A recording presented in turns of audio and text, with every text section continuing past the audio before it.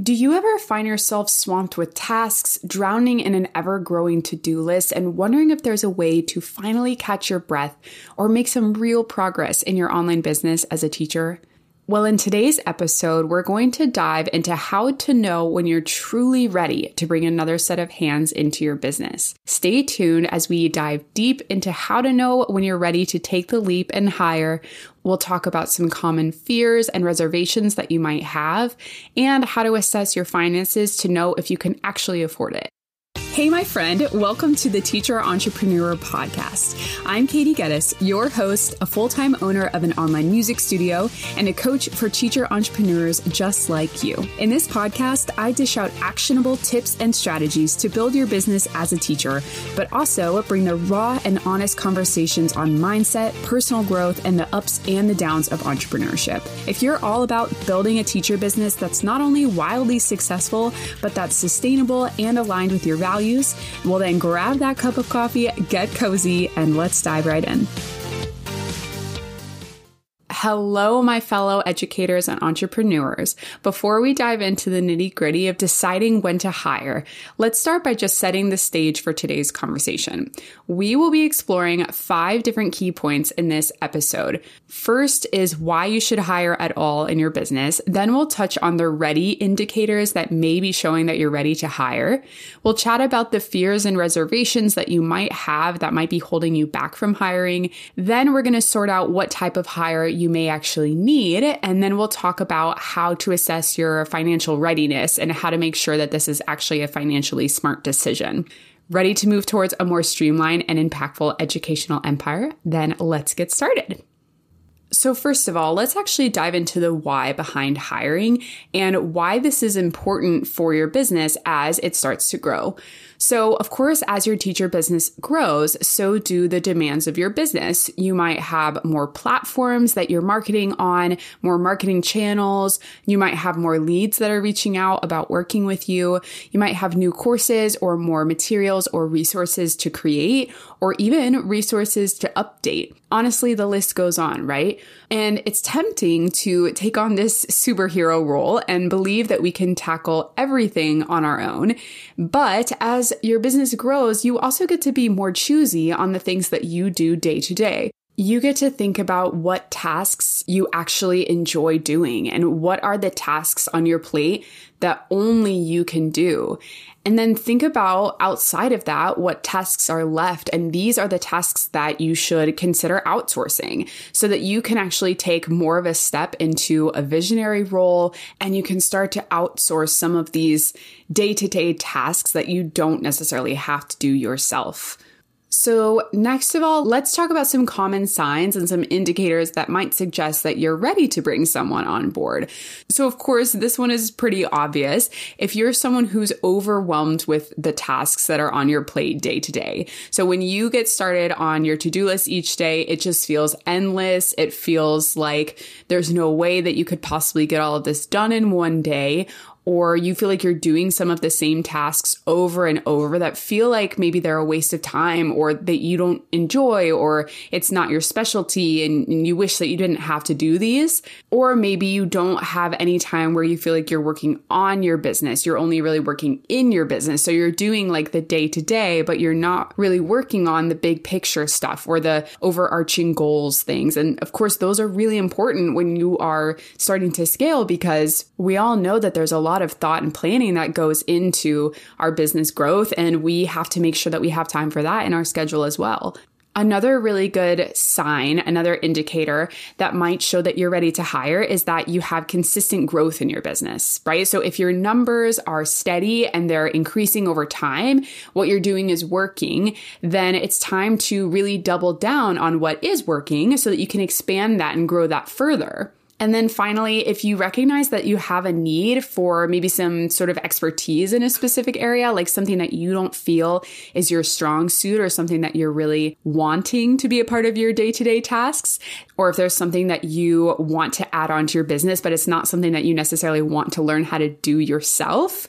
Maybe you want to add on like another platform or a new marketing venture, but you're like overwhelmed by the idea of going about doing that on your own, then it might be time to either bring in someone who is an expert in that area and they can really bring their expertise to your team. Or you could hire someone on and, of course, pay for them to learn how to do that instead of having to do so yourself. The reason that I realized that I really needed to start hiring in my own teacher business was about a year into my business. I was teaching online full time. I was so happy with how it was going.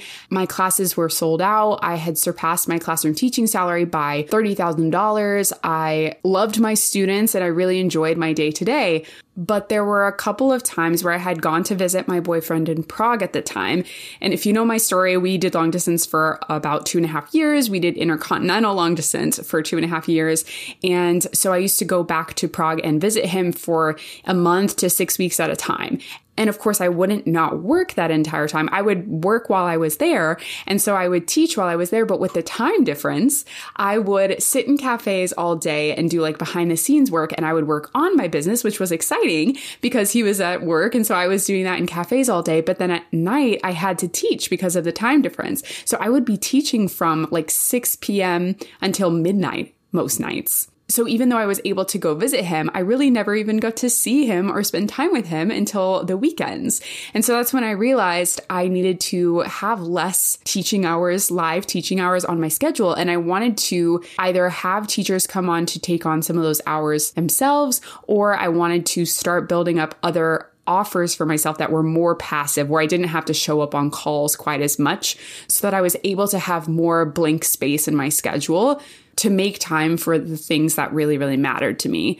And I have to be honest, that doesn't necessarily mean that I lowered my work hours overall. I just lowered my live teaching hours. I was just spending more time behind my computer doing admin work or doing planning and setting up a lot of these new projects, and then less time live on Zoom calls teaching music.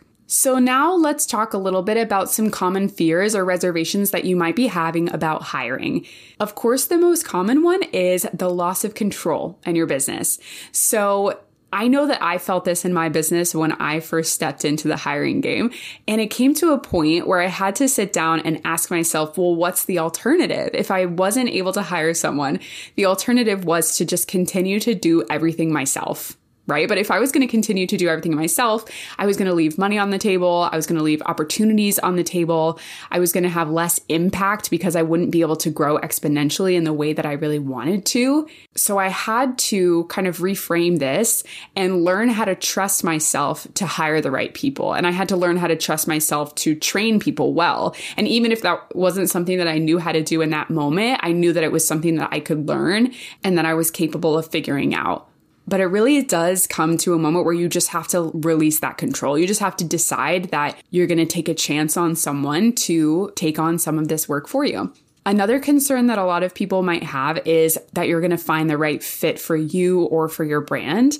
And of course, one way that we can make sure that we find a right fit is just to have a really thorough vetting process. So a really in-depth hiring process and making sure that we ask really effective questions when you do your interviews or when you have your initial posts that people have to respond to. You do have to remember that no one that you hire is going to be perfect, but it is possible to find a healthy fit with someone who has the same values and aligned goals that can really help your business as long as you have a really effective hiring process. And then, of course, another huge one is financial concerns, right? Is this something that you can actually afford? And the best way that I have seen that you can deal with this or feel more comfortable about this is to just make a plan. So we're going to talk about this a little bit later in the episode. Don't worry, we'll dive into, all the finance things and how to build a plan for yourself where you feel more secure in the idea of hiring someone on. I know when you're first stepping into this idea of hiring that everybody experiences imposter syndrome and this fear of the loss of control. But I just want to encourage you and let you know, nobody knows what they're doing in the beginning, right? It's not something that any of us have done before. And it's going to be a learning process. You're going to learn so much. It's totally okay to be a beginner at this. And just remember and tell yourself you are capable, you're brilliant, and you will figure this out and it'll get better as you go. I remember when I first went about hiring for the first time and I made like my first SOP, a standard operating procedure, which is basically like explaining how to do something, like training the person that I was trying to hire. It was a complete mess. Like I did not understand how to explain why I did things or how I did things. And 2 years later, I know how to explain those things now, right? I know how to effectively communicate with my team, but it took time. And it's something that you'll just have to figure out along the way and fine tune along the way. And if it's messy in the beginning, it's okay. That's normal. Okay, so now let's talk a little bit about how to know what type of hire to make. So identifying the roles and the responsibility of someone that you might be getting ready to hire. So the best way to do this, of course, is to identify which tasks in your day-to-day take up a significant amount of your time. So if you're really not sure what that is, then a great first step is to start doing some time tracking. And you don't have to do this long term. You could just do this for a day or a week. A week would probably be best, but you can use a free tool that's called Clockify, where you just hit the start button every time that you do a task and you label the task. So at the end of the day or at the end of the week, you can go back and see how much time you spend on all of your tasks throughout the week. Then once you look at those tasks and everything that's filling up your day to day, think about what you could pass off. What don't you enjoy doing? What is something that consistently comes up in your schedule that you feel like you could train someone else to do? You can also think about your own strengths and your own weaknesses, and that'll help you to know the type of skills that you might need in the type of person that you might go to hire. That's how you might know what type of hire you might want to make if you want to hand off some of the tasks that you're currently doing. Of course, if you're looking to more so hire a specialist, like if you have an upcoming project that you want to get started, like let's say you wanted to do Facebook ads or you wanted to get your TPT store started or something like that, and you wanted to bring in someone to do that for you, then of course that would be a specialist role that you would look for and you would bring in to do it for you instead of having to add that to your own plate. Okay, and finally, let's make sure that we talk through assessing your finances. I know that this is a big reservation that a lot of teacher business owners have when they're looking to go about hiring. So let's talk about how you can feel more secure in this and how you can make a really steady plan for this. So first of all, step one is just to get your finances in check in general. So if you don't already have a system of tracking your finances week to week or month to month, then that is something that you need to do immediately, like right away. So you need to know things like how much money do you need to live off of, considering your budget in your personal life for you or for your family. And that would include, of course, any sort of regular costs that you have living day to day. It would also include if you have a certain amount that you want to put into savings every single month. And also if you do any sort of investments or putting money aside for retirement, that kind of thing. Then all of those things need to be considered when you're trying to figure out how much money you need to actually live off of in your personal life. Then you also need to know how much money do you need for your business expenses right now. So how much do you need to have set aside every month to run your business? Once you have those numbers figured out, then you can take a look at how much money is coming in, how much profit do you have left over, and then how much room do you have left in that number that you might be willing or interested to invest back into your business. Once you have a better idea of what that number is like, then we can go ahead and consider your options for hiring. There are some lower cost options, and then of course there's some more costly options.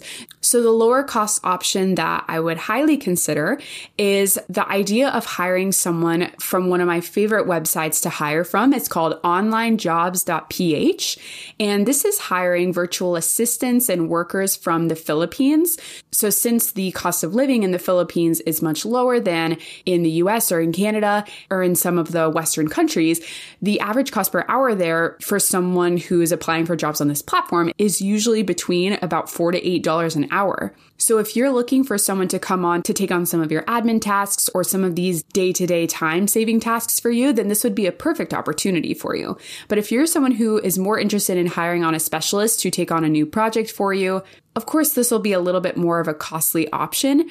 So in this case, I would set a goal for yourself of how much money you need to set aside for a specialist like that. Maybe you could do some market research and find some specialists, look at their prices and see how much they charge, and then start setting money aside every month to save for hiring someone like that in the future. Remember that when you go about hiring, you don't even necessarily need to bring on a regular team member and someone that is there with you month to month to month. You can also just do a project-based hire as needed.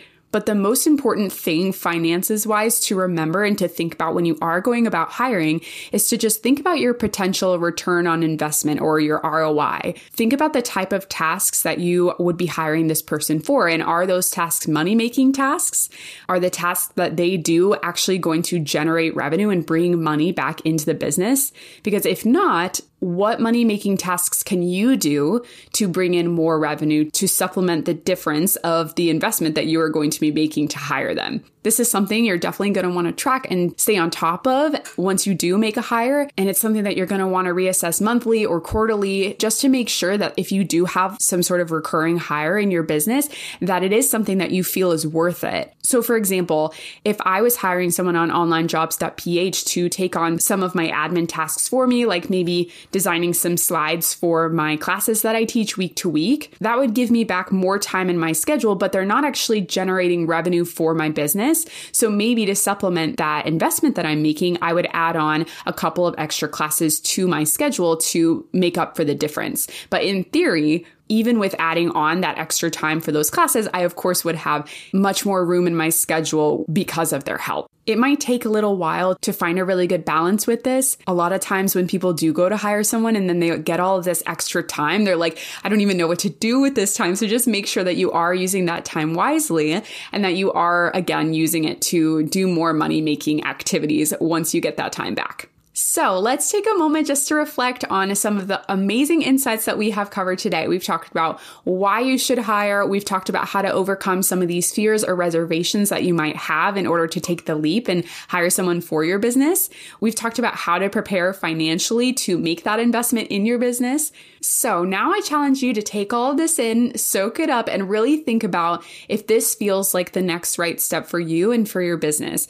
Assess your finances, consider some of the benefits like reclaimed time and amplified productivity, and even the potential for exponential growth in areas of your business. And as you take some of these next steps, just remember that embracing change and investing in your business, it's a journey. It's not a sprint. So let this be the opportunity for your business's next chapter to start. And remember that any new chapter, it brings its own challenges, but it also brings its own growth. And hopefully this is an opportunity to really step into that next stage of growth for your business. I can't wait to see how these hires affect your business and how they help your business grow in this next chapter. If this episode resonated with you, I would love for you to spread the word. Share it with a friend that you think would also find value in it. And if you want to go ahead and dive deeper with some of our freebies, make sure to head to katiegeddes.com for more info. Thank you so much for tuning in, and I can't wait to catch you in the next episode.